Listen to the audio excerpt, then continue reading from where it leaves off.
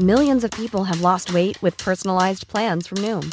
Like Evan, who can't stand salads and still lost 50 pounds. Salads generally for most people are the easy button, right? For me, that wasn't an option. I never really was a salad guy. That's just not who I am. But Noom worked for me. Get your personalized plan today at Noom.com. Real Noom user compensated to provide their story. In 4 weeks, the typical Noom user can expect to lose 1 to 2 pounds per week. Individual results may vary.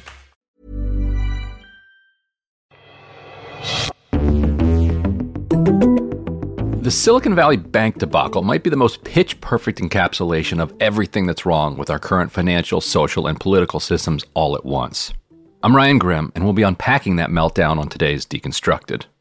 One of the incredible feats of today's tech moguls is to somehow manage to make the old robber barons look downright civic-minded by comparison. So during the Panic of 1907, before there was a central bank, J.P. Morgan famously gathered together the country's biggest bankers and persuaded them all to put their own capital on the line to restore confidence in the financial system. A populist movement followed by demanding the creation of the Federal Reserve to take power out of their hands.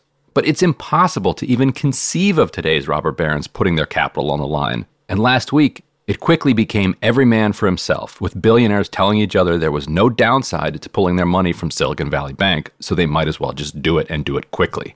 It's striking that the collapse of the bank that fuels much of the business in Silicon Valley and the resulting threat of contagion didn't strike these radical Randian libertarians as something that might qualify as a downside.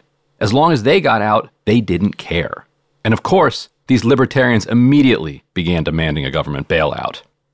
Back in 2018, we at The Intercept spent a lot of energy covering the assault on the Dodd-Frank Wall Street reforms that was then underway. It didn't take hindsight to know it was a terrible idea. And this bill says, let's let those 25 banks be regulated just, like they were tiny little community banks. I got to tell you, $250 billion bank is not a community bank. So what's the consequence of doing that, plus other changes that help the remaining banks? The answer is it puts us at greater risk that there will be another taxpayer bailout, that there will be another crash and another taxpayer bailout.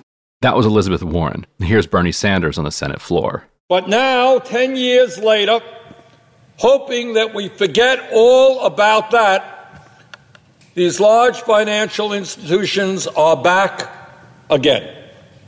How pathetic is that? Just yesterday, the Congressional Budget Office told us that the legislation we are debating today will, and I quote, increase the likelihood that a large financial firm with assets of between $100 billion and $250 billion would fail, end of quote. That's the CBO.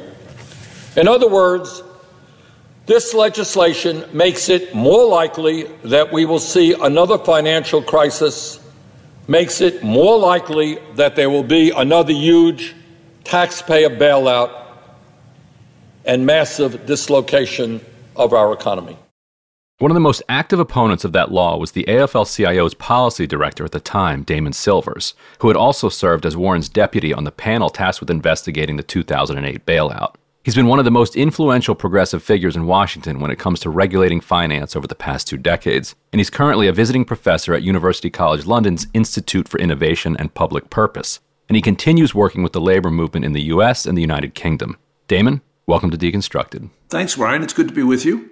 So, Damon, you've been involved in trying to prevent financial fraud and financial crises and responding to fraud and financial crises for more than 20 years now, going back to Enron and maybe even before, up through the 2008 financial crisis. And I'm curious, when as you're watching this Silicon Valley Bank crisis unfold, flowing into the Credit Suisse one, which type of crisis kind of occurs to you, or is this a synthesis of everything you've seen? Well, that's a really good question, Ryan. I mean, as somebody at the IMF once told me, bank crises all are kind of the same, right? They all involve somebody essentially trying to get something for nothing and getting caught. And then potentially an atmosphere of fear and panic taking hold around larger markets. I think one thing about this that is different, I mean, it resembles some things that have been, some episodes that have been forgotten in the 90s, where in the context of rising interest rates, individual institutions blew up without there actually being a kind of genuinely systemic problem. So if you think about like what happened in 2008, that was a monster crisis because what was wrong was that the entire banking system globally had kind of gone off in a really destructive and irresponsible direction around mortgage finance and around all of the financialization that grew out of mortgage finance. This is not that, I don't think. I think this looks a lot more like long-term capital management. A bunch of people who thought they were the smartest people in the world went and did some incredibly stupid things in the context of interest rates. And then essentially said, you know, we're so smart and important that we have to be treated specially. We have to be treated differently than we would be treated if we were just ordinary people running a bank somewhere in the Midwest. It actually kind of shows the way that we think about the smartest people in the universe. Wasn't long-term capital management run by a couple Nobel Prize winners? It was indeed. So back then you needed credentials. Now, if you dropped out of Harvard or Stanford and instantly became worth $10 billion, that's the kind of Nobel Prize for our period of time. Yeah, I mean, there is something to that, Ryan. Unfortunately, I also think here that we're really talking about the nexus of two cultures of greed and arrogance that connected in Silicon Valley Bank. Maybe three, actually, because really you're talking about something that was so powerfully aided and abetted by the politics of plutocracy in our country, right? Where I don't think any of this would have happened had Donald Trump and the Republican congressional leadership, with the help of a few Democrats, weakened Dodd-Frank. I think we wouldn't be sitting here having this conversation had that not happened in 2018. And why is that? What's the mechanism that, specifically that would have prevented this from happening, you think? Well, the way that the Dodd-Frank Act, which was passed under President Obama's leadership in 2010, in response to 2008, what the Dodd-Frank Act did was recognize that there were financial institutions that, if they failed, could have really broad effects. And therefore, those institutions had to be carefully watched, more carefully watched than just, your small town bank. And they were called systemically significant financial institutions. And what being carefully watched meant was that they were subject to regular stress tests by their bank regulators. And stress test means you would do a financial exercise like you run a set of computer programs against the financial picture of the bank, and then you assume that something bad happens. You assume that interest rates go up or down, depending on where the vulnerability of the bank is. You assume rates move. You assume that maybe your key customers have business problems. You make assumptions and then see what happens to the bank's finances. In those tests applied to any bank over $50 billion in assets. At the time, in 2018, when the Trump administration pushed this through Congress, this weakening of the bill, in 2018, it was, as I said, it was $50 billion. And at that time, Silicon Valley Bank was kind of around $50 billion. I don't remember exactly what their net assets were in 2018. They moved that number up to $250 billion, right? And I remember them saying we're approaching 50, and we're not going to want to hit 50 if you don't pass this. Right. Lift this up so we can keep going. Right. And Silicon Valley Bank was an important advocate for this deregulation.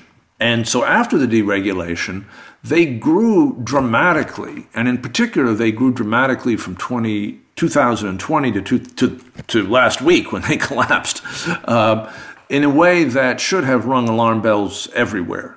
Right? A big bank doesn't triple in assets in 2 years in competitive banking markets without something being wrong. Without essentially something being mispriced. And so, but during that period, any kind of stress test around rising interest rates would have shown that there was a real serious problem. But those stress tests never happened because of the weakening of regulation during the Trump administration. And I remember covering this in 2018, and Republicans needed at least 10 They controlled the House, so they didn't need any help there, but they needed at least 10 Democrats in the Senate. I think they wound up getting about 17 of them. What was it like at the time, kind of pushing back against it? And did you ever have a shot of getting that down to 9, or was it always baked in that they were going to have enough to kind of push this over the finish line? I have no idea whether it was always baked in. I can tell you that at the time, I was the policy director of the AFL-CIO. Then AFL-CIO President Richard Trumka was just outraged by this bill. He had been involved in pushing for Dodd-Frank, and the AFL-CIO had been a major political force pushing for the passage of Dodd-Frank, for the strengthening of Dodd-Frank. We thought Dodd-Frank should have gone a lot further. We thought we should have really more or less restored the New Deal banking regime of Glass-Steagall, separating investment banking and commercial banking. We thought we should have had a financial transactions tax. We thought we should have done a number of things. But we were very proud of what we did accomplish in working to pass Dodd-Frank. And so weakening it in this way we thought was just outrageous. And we were particularly outraged by the fact that there were Democrats who had voted for it. I think it's really important to be clear here. This was a Republican project. This was a project of the Trump administration, Republican leadership. Had Democrats been in control of Congress during this period, I do not believe, or the White House, I don't believe this would have passed. But it did get Democratic votes, and it wouldn't have passed without them. So I want to put a separate theory to you, which is that no bank, no matter how, unless it's backstopped by, the complete Fed printing press, can survive a full-on banking run. And so, I want to probe a little bit how this happened, how the depositors and the folks that had their money in Silicon Valley went about, pulling it out so quickly. And I actually wanted to read to you, this is from a source of mine that I've known for a while out in Silicon Valley, who was on, I'll just read it to you. He says, He said, I'm not billionaire level, but I'm in a lot of the signal groups. And by the signal groups, these are these gigantic text groups of all of these billionaires and multimillionaires who live in Silicon Valley or are founders, etc. He writes, one of the groups I'm in collectively took out $1.4 billion, another $850 million, and another $550 million. He says, I can't verify if people are telling the truth, but self-reported and not coordinated, just a lot of, hey, who took their cash out and how much. Most of this was company cash as well, he said. And then he said, what was interesting about the conversation is it basically felt like a group of people talking about why X team was going to win the Super Bowl versus Y team. Some camps Thursday were, let's stay in, SVB is fine. Another camp, there's no risk to taking it out. Why would I keep it in off of just principle? And plenty of other views, as you can imagine. And then he finishes, the funny part was it felt almost exactly like how other tech stuff goes, rushing in reaction to everyone talking about something. The blue chip VCs suggested something, then that leaked to the other ones, then other ones. We had all our investors calling us and basically demanding we pull our cash.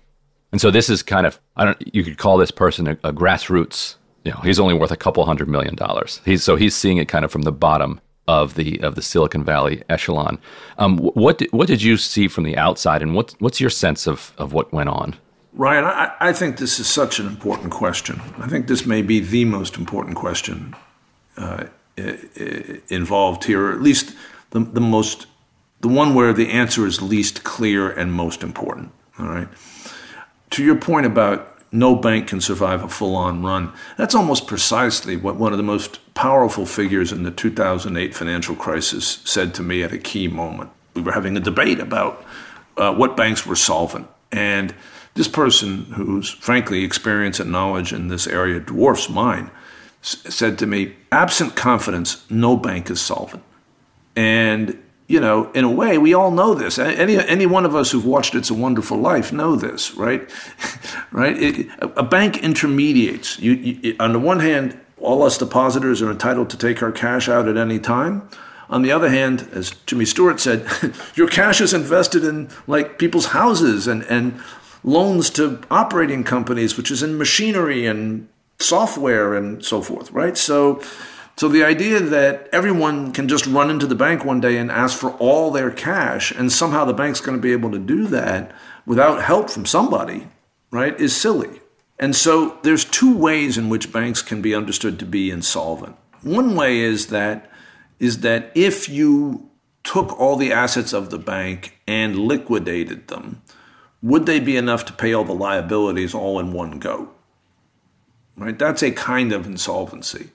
But it's important and it has to be addressed. But it won't lead to catastrophe as long as everybody doesn't demand their money on that day, right? And there's all kinds of accounting games surrounding banks that make it hard to know whether or not on any given day that bank could actually meet that kind of run. By the way, this is why we have a Federal Reserve. The Federal Reserve was created after just catastrophic bank runs in the first decade of the 20th century, right, to provide liquidity to banks should there be a run. Right? So that banks could turn those illiquid assets into cash very, very quickly and at fair prices, not at fire sale prices, in response to any kind of loss in confidence. So the other kind of bank collapse is when the bank literally runs out of cash. When the bank does not have enough money to pay the normal demands on that bank, or to pay extraordinary demands when there is a loss of confidence. And I think we saw SVB go in a matter of days from an accounting problem to a liquidity problem. Right? Now, why did that happen? It seems to me, watching from a distance, that it happened because of the process you were just talking about. And some very inside people appear to have set it off. And some of the people whose behavior I have seen, I saw literally Peter Thiel, Bill Ackman at Pershing Square, Larry Summers, all were in the media in one form or another, or in social media or on big listservs, telling people that A, there was a crisis in this bank, that B, people should pull their money, that C, if the federal government didn't take extraordinary action, that there would be a broader crisis in the banking sector. Right? This then connects to all the volatility we saw over the last 4 or 5 days. It is, I think, really unclear what information set these people off. Where did they get it? Was it legal for them to have it and use it the way they used it? Was it even accurate in relation to where things actually stood when they started doing it? Or were they engaged in a self-fulfilling prophecy? And in particular, were they engaged in trying to essentially, once it became clear that there really were risks, were some of these people engaged in a kind of an attempt to coerce the banking regulators by setting off a larger bank run in banks that actually were more or less okay? And what interests were at play here? What securities positions did these people have? What trading did they do?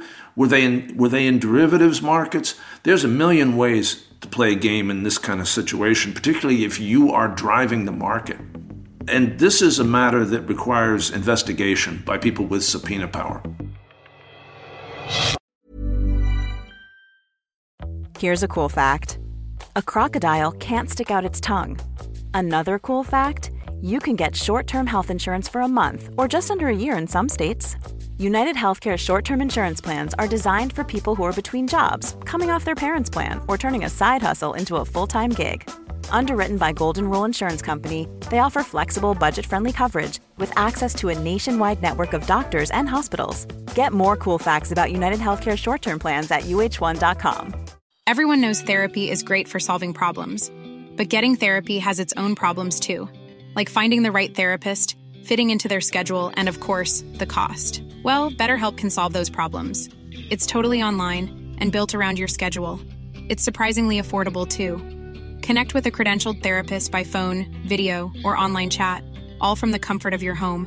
Visit BetterHelp.com to learn more and save 10% on your first month. That's BetterHelp, H-E-L-P.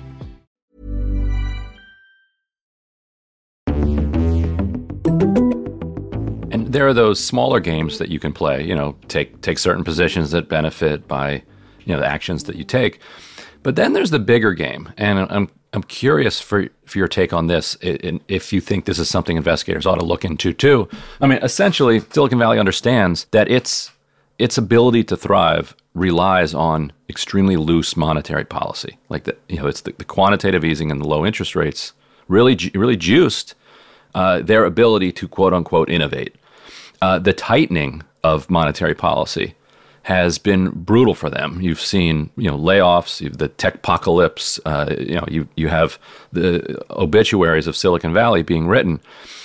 As a result of this crisis, it is going to be more difficult for the Fed to continue pursuing its tight monetary policy. So is that just a happy coincidence for the people who were involved in this bank run? Or do you think it's worth investigators actually probing whether there was some coordination around a broader goal here? Ryan, I would say that once you start asking the first kinds of questions about kind of basic issues around securities manipulation and promoting a bank run, both of which are criminal acts, by the way. Promoting a bank run or committing securities manipulations around a bank run, those are crimes. Once you start asking those questions, I think you'll certainly find any evidence that there is of a kind of macroeconomic manipulation, which is what you're talking about. I wouldn't put anything past some of the individuals whom I just mentioned, but I think it's unlikely that they consciously did that. The relationship between means and ends is too sort of strange, right? But there's no question that it had the effect that you're talking about. Mm-hmm. And there's a stupendous irony here from the perspective of the Federal Reserve. The Federal Reserve has been saying now for some months that really, in order to stabilize inflation, that they need to crush worker bargaining power. Now, by the way, there's absolutely no evidence that worker bargaining power, which has grown a bit during periods of full employment, that worker bargaining power has anything to do with the inflation we've been witnessing, which is clearly supply side driven. It's driven by issues with COVID and China and Ukraine and Russia and so forth. So the Fed has been raising rates, and the Fed has been saying, we're going to raise rates until we see essentially more unemployment. Now, that's really wrong. Right? It's wrong empirically, it's wrong morally, it's wrong every which way. But the irony is that actually the job market's pretty healthy, despite the Fed's efforts. Inflation is coming down while the job market remains healthy. But they seem to have really put a knife in the back of meaningful segments of both tech and finance. And those people, some of whom were active advocates of the Fed attacking working people. I mean, Larry Summers has been very, very clear that he thinks interest rates should rise until working people suffer. And now when Larry and his friends started suffering, all of a sudden it's a different story. Mm-hmm. But my view is that whatever the reasons for this, it's long past time for the Fed to ease up. And perhaps now they will. And so if you watch the kind of commentary on this, you saw a lot of anger and a lot of frustration. But if you lifted the veil a little bit, you saw that almost everybody in the end agreed on some level that most or all of the depositors actually did need to be protected and protected quickly by the Biden administration, which then gets us into the realm of talking about bailouts. But I'm curious, having both studied the New Deal and also having been deputy chair of the Oversight Commission of the bailout back in, 2008 to 2010, how this feels relative to 2008, 2010. Is it that type of bailout, or are we looking at something else? And what should U.S. bank policy be in situations like this, rather than kind of doing it ad hoc as we seem to do it now? Yeah, Ryan, you raise a whole bunch of different issues. I think first it's important to say that the treatment of SVB is actually mostly not ad hoc. But the exception, the ad hoc part, is very important. The treatment of SVB has largely been within the framework of New Deal bank regulation, meaning that they have been put by the FDIC into receivership. The management has been removed. The stockholders essentially have been wiped out. It's unclear exactly what will happen to the bondholders, but it will depend on whether there's anything left over after the depositors are covered. And it will also depend on whether or not ultimately there is a sale of the SVB, the bridge bank that SVB has been turned into, whether there's a sale of that to a solvent bank, which is also kind of generally how this kind of thing has been dealt with since the New Deal. This goes back to what I said earlier.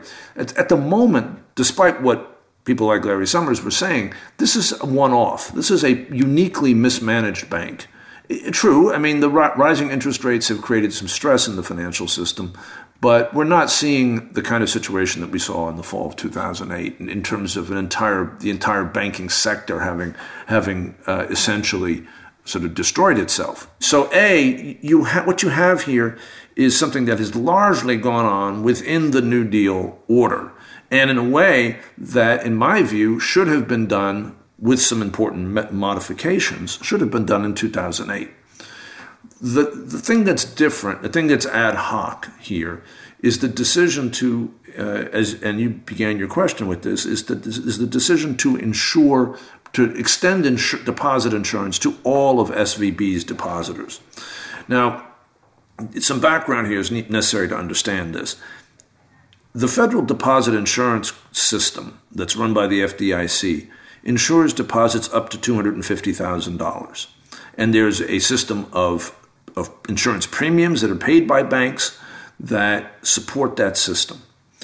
And there is a theory behind it, which is that under $250,000 are people who can't afford to lose the money and have no real ability to figure out whether or not their bank is strong or not strong.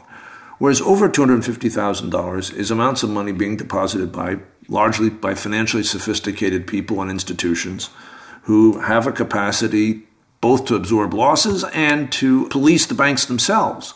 And that this is an important mechanism for market discipline over the banking sector, while at the same time we have this broad insurance, that there's a balance maintained between, ensuring that we don't have runs on banks and that ordinary people aren't victimized by poor bank management or bank fraud. And on the other hand, that we don't just have essentially a nationalized banking system with private profits, right? Which is what would happen if you said, okay, well, we're going to just guarantee the banks. Everything about the banks will be publicly guaranteed, but we have them be run by private parties for private profits, right? Good deal. The FDIC, right? Yeah, it would be a good deal for the bankers, right? And the FDIC insurance system is designed to maintain a balance between those two things. Now, here comes SVB, and SVB, almost all of its deposits were uninsured because they were so big.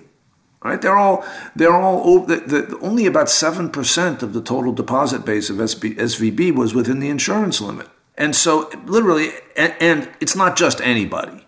It's very wealthy, powerful, connected people. And the people on the signal chats you're talking about. And it's not just that they're wealthy, powerful, and connected. It's that the nature of their connections runs to venture capital firms and to larger aggregations of wealth and power. And so all these people show up and say, oh, never mind. And all these people who are exactly the kind of people that the policy system envisions taking responsibility for themselves, they show up and say, oh, no, we need a bailout. Right? Never mind that we didn't pay insurance premiums for our deposits. Never mind that we never mind that many of us knew something about this bank because we were all close to it or should have known something about this bank. We want a special deal.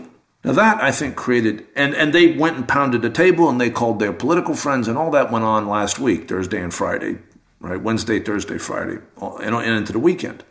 Some of them said, our payroll is in this. The wine industry particularly was saying, our payrolls are in this bank.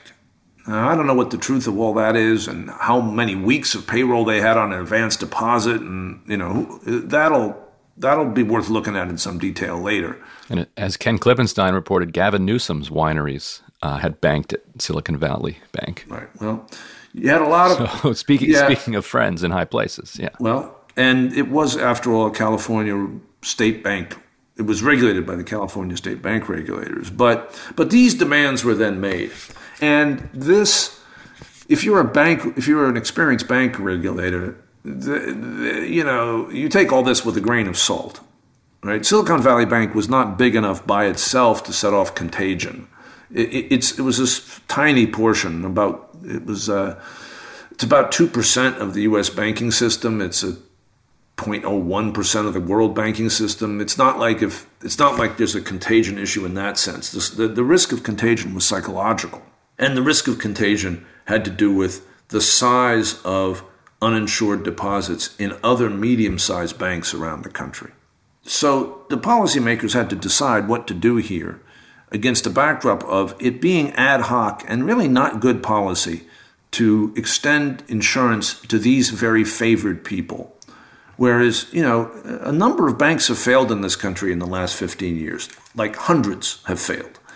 And most of them are, small banks and community banks. Some of them were fairly large across the middle of the country. Banks supported not by tech geniuses, but by people doing useless things like farming and small business. And those people were not rescued, right? The leading citizens of those small towns, cities, counties who put money into those banks, sometimes they may have been fortunate enough to have their bank sold, right, whole to another bank. But to the extent that the buyers could not be found or the banks were really in terrible trouble, the leading citizens of those communities who put their deposits in those banks were not rescued. So the demands from the Silicon Valley elites and the winery elites and so forth to have their deposits, all of them over the insurance limit, insured, was really problematic at a lot of levels. But the regulators and the Biden administration, and I think it's important to understand, this wasn't a decision the President of the United States made on his own. It was a decision that was jointly made by independent regulators, and including some Republicans, most prominently Jay Powell at the Fed. It was a decision jointly made by everybody. And I think they made it for a good reason, which was that there was a serious risk of contagion, psychological contagion, here across the middle of the U.S. banking industry. The four giant banks that dominate the banking industry post-2008, they were never in trouble. This never threatened them. But it threatened that middle section of the banking industry, which is important, and which, if it came apart, you don't know what the knock-on effects would be. We're not talking about tiny banks. We're talking about banks with tens, hundreds of billions of deposits and investments. So they made that decision. And as you said, Ryan, I got to say I can't fault them for that, given what we are told they knew about movements in the banking, in movements in the financial markets as of Sunday. It was a case of being kind of over a barrel, and but now, really we have kind of calm. We're close to being back in the calm moment. And now there's some important things that need to happen to ensure that our democracy functions the way it should. The most important one is to make every effort, and I mean every effort, the full power of the American state needs to be deployed here to try to find the remnants of SVB a home in another private institution, and to take the responsibility for covering these deposits off of the entire banking industry and place it someplace where it can be managed in a way that's not effectively socializing it. That is really important that happen. And I believe that the regulators and the Biden administration understand this. The question is, can they get it done? Is it possible to do? And I think the question of whether they can get it done or not is a deep question. The second thing that needs to be done is the type of investigation we were discussing earlier into everything about this, every step of the way. And the third thing that needs to be done, which is kind of obvious, is what Elizabeth Warren has been saying. Elizabeth Warren, as you know, chaired the oversight panel that I was the vice chair of. Elizabeth was the most, I think, ferocious opponent of weakening Dodd-Frank in the U.S. Congress. Elizabeth is one of the heroes of this story. Okay, there aren't a lot of heroes in this story. Elizabeth sure is one of them. Mm-hmm. And another hero of this story, unfortunately, is no longer with us, who was the president of the AFL-CIO at the time in 2018, Richard Trumka, who wrote a letter to every Democratic senator who voted for this bill demanding that senator explain directly and personally to him why he had hurt working people so badly. That letter, by the way, is in the American Prospect this week. And, as I think Rich died tragically of a heart attack 2 years ago. But Elizabeth has three things that she said that need to be done. The first, obviously, is to reverse the 2018 rollback of Dodd-Frank and move the systemically significant number back from $250 billion to $50 billion. The second thing that needs to be done is to do something about payroll bank accounts. It does seem kind of correct that we shouldn't have payroll bank accounts at risk in a situation like this.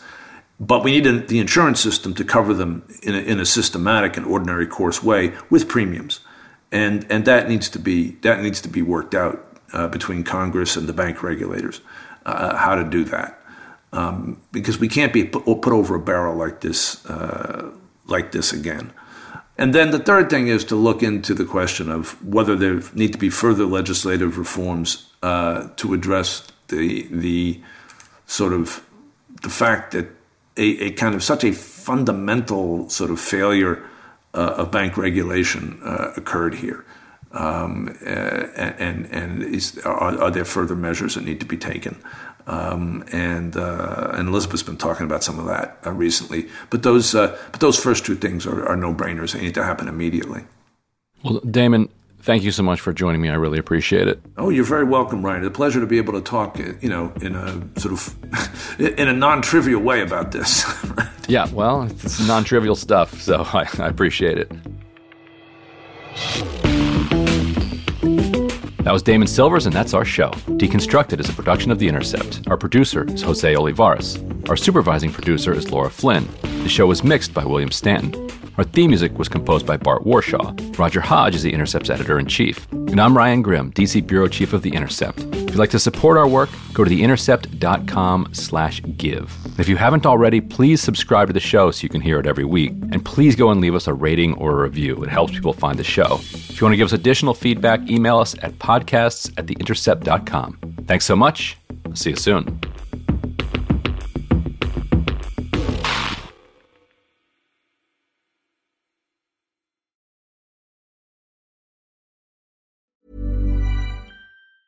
Small details are big surfaces. Tight corners are odd shapes. Flat, rounded, textured, or tall. Whatever your next project, there's a spray paint pattern that's just right. Because Rust-Oleum's new Custom Spray 5-in-1 gives you control with 5 different spray patterns.